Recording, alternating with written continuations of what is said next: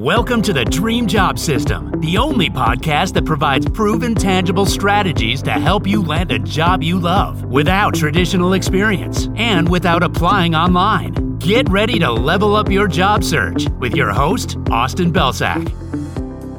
Hey everyone, welcome to another episode of the Dream Job System podcast. I'm your host, Austin Belsak, and in this episode, we're going to talk about why building great relationships is exactly like managing a bank account. Now, as you know, relationships and referrals are pretty much the focal point of our entire job search system. That's where we spend most of our time and our energy and our focus. And the goal is to build a relationship with somebody who can then go advocate for us, right? Who can sell on our behalf, who can get us in the door at our dream companies. But the problem is that most job seekers aren't very effective when it comes to networking. And I think that comes from two specific things. The first is around education, which is the fact that so many people tell us we have to network, but nobody's telling us exactly how to do it well. And the second thing is our approach. When we're not taught how to do something well, especially something that's very uncomfortable, but also something that we feel that we have to do, we usually take the most direct approach. And when it comes to networking, that approach simply doesn't work.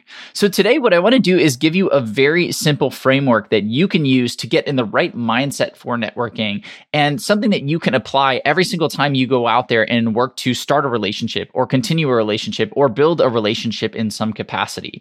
Now, this is probably the best way that I found to describe relationship building effectively in a way that allows it to really click with folks like you who are trying to network, who want to network, but who aren't seeing the results that they're looking for.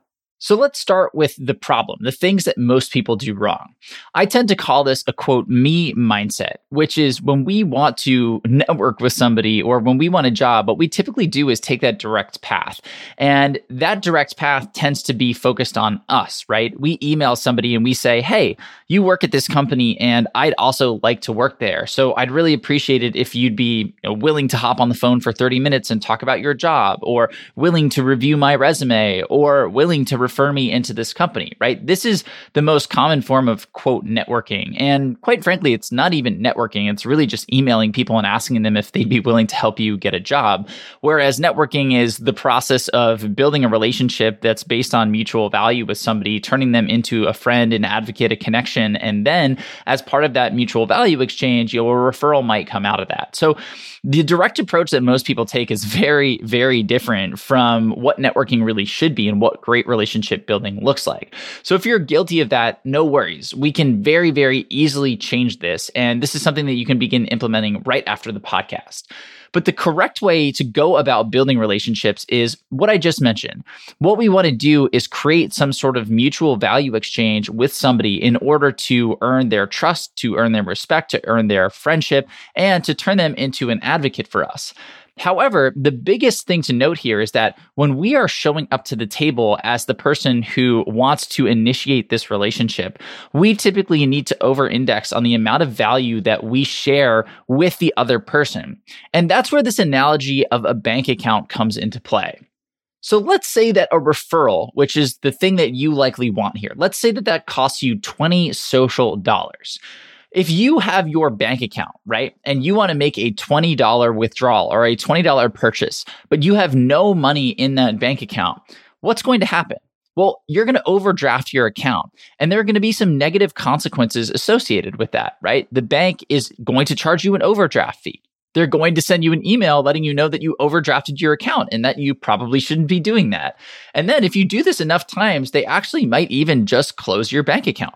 And so we have all of these negative consequences that are associated with trying to make a withdrawal out of an account when we don't have any deposits, when we don't have any capital in that account.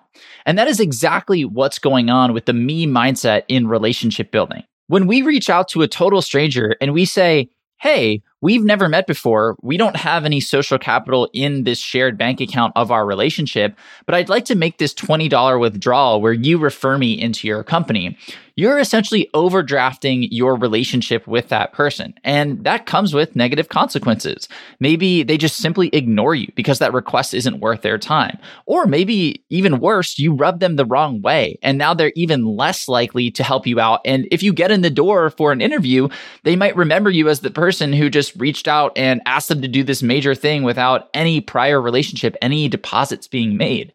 And these are all things that are basically parallel to the overdraft fees and the eventual closing of your account if you do this too many times. So instead, what we want to do is start to accrue some social capital in that relationship.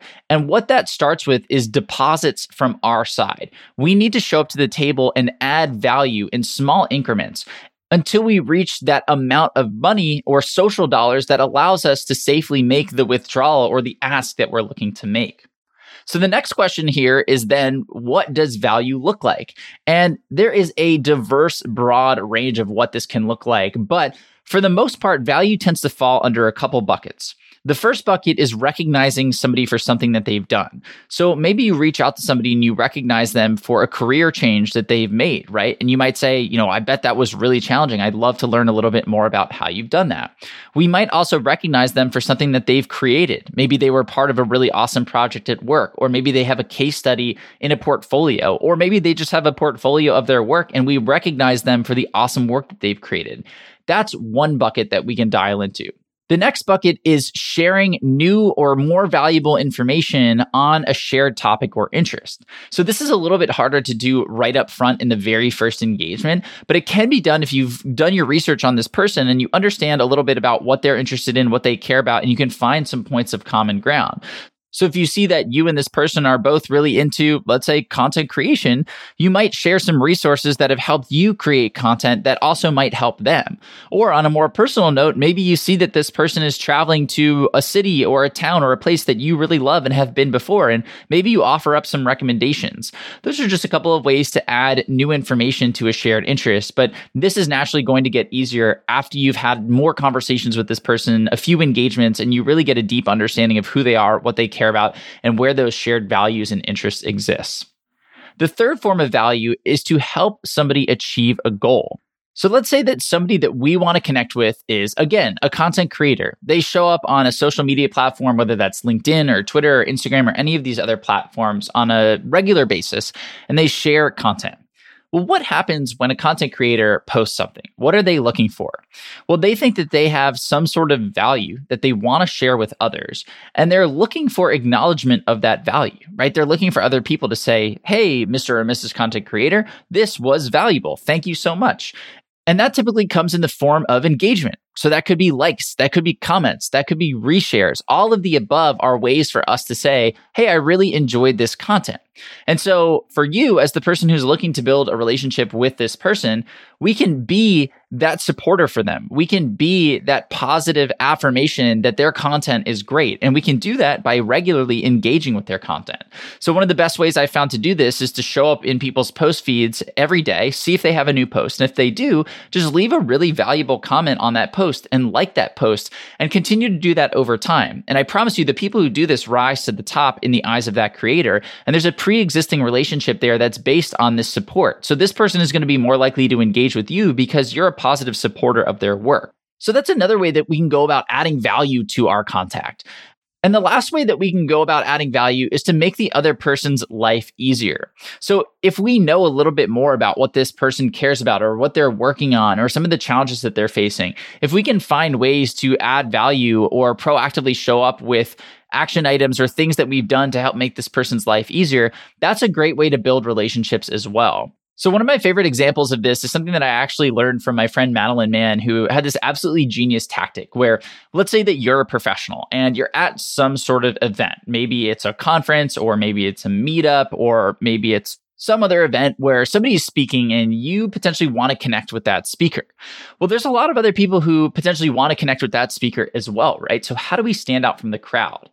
Well, something that happens at a lot of these events is that there isn't really somebody going around and just taking really awesome pictures. And the person who's speaking probably wants really awesome pictures of them speaking. They can use that in their content. They can use that on their website. They can use that for social proof that they spoke at this event, right? So one of the best things that you can do is try to go grab a couple of really awesome shots of them speaking. And then when the talk is done and everybody else has gone up for questions and stuff, you can go up to them and say, hey, so-and-so, I really enjoyed your talk. I know you've been bombarded with questions, but I just wanted to let you know that I snapped a couple of really awesome pictures of you. And if you want to use them on your website or in your social content or whatever, I'm totally happy to send them to you. Just let me know the best way to do that, whether that's email or maybe we can connect on LinkedIn or I can send them to you on some other social platform. And they're probably going to be really grateful that you took these pictures and they're going to be willing to connect. And now you can start the conversation off of that. So something that you're doing here is just making this person's life a little bit easier because now they don't have to worry about chasing down the professional photographer or leaving the event with no pictures at all and feeling kind of bummed because maybe they wanted to post about the event. So you've just made their life a little bit easier by providing them with these images. And you've opened up the channel to continue the conversation by asking them where you can send them. And then you can take the relationship from there. So those are the 4 main buckets for value adds. And I just shared a few examples, but there are so many different ways that you can go about adding value under those 4 buckets that we just can't fit into a 10-minute podcast episode. So this is really where you have to get creative. But what you're looking to do here is leverage the actions or the tactics from each of those buckets to layer your engagement and your value with these people. So maybe you start by recognizing somebody for something that they've done. And through that conversation, you learn about this new project that they have or this new event that they're hosting. And so then you help them achieve a goal by spreading the word about the event. Or maybe you make their life easier by giving them some ideas about the project. And then the relationship goes from there. And eventually this person is going to say, hey, you've helped me a lot. How can I help you? And now you can make the ask for that referral because essentially what you've done is every single value add has been a $5 deposit. Maybe when you recognize them for that career change, that was a $5 deposit. And then when you help them with that idea for their project, that was a $5 deposit. And then maybe you learned about a shared interest that you had. And so you added new information to that. And that was a $5 deposit. And now all of a sudden we're at $10, $15, $20, right? And that's a great place for you to make the ask for your withdrawal, right? Hey, can I get that referral? Can you do this for me? Because you've added value to them multiple times in multiple ways, they're going to be more likely to reciprocate. And that's exactly what we're looking to do. That's exactly how great relationships are built.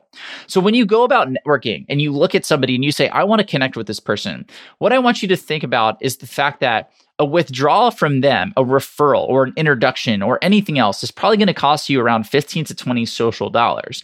And so instead of just reaching out and asking them, trying to make that withdrawal upfront with no social capital in the relationship, what I want you to do is work to research this person, work to learn about them, and then find ways where you can make small deposits by adding value to them and do that multiple times until you have enough social capital to then make the withdrawal that you were originally looking for in this relationship.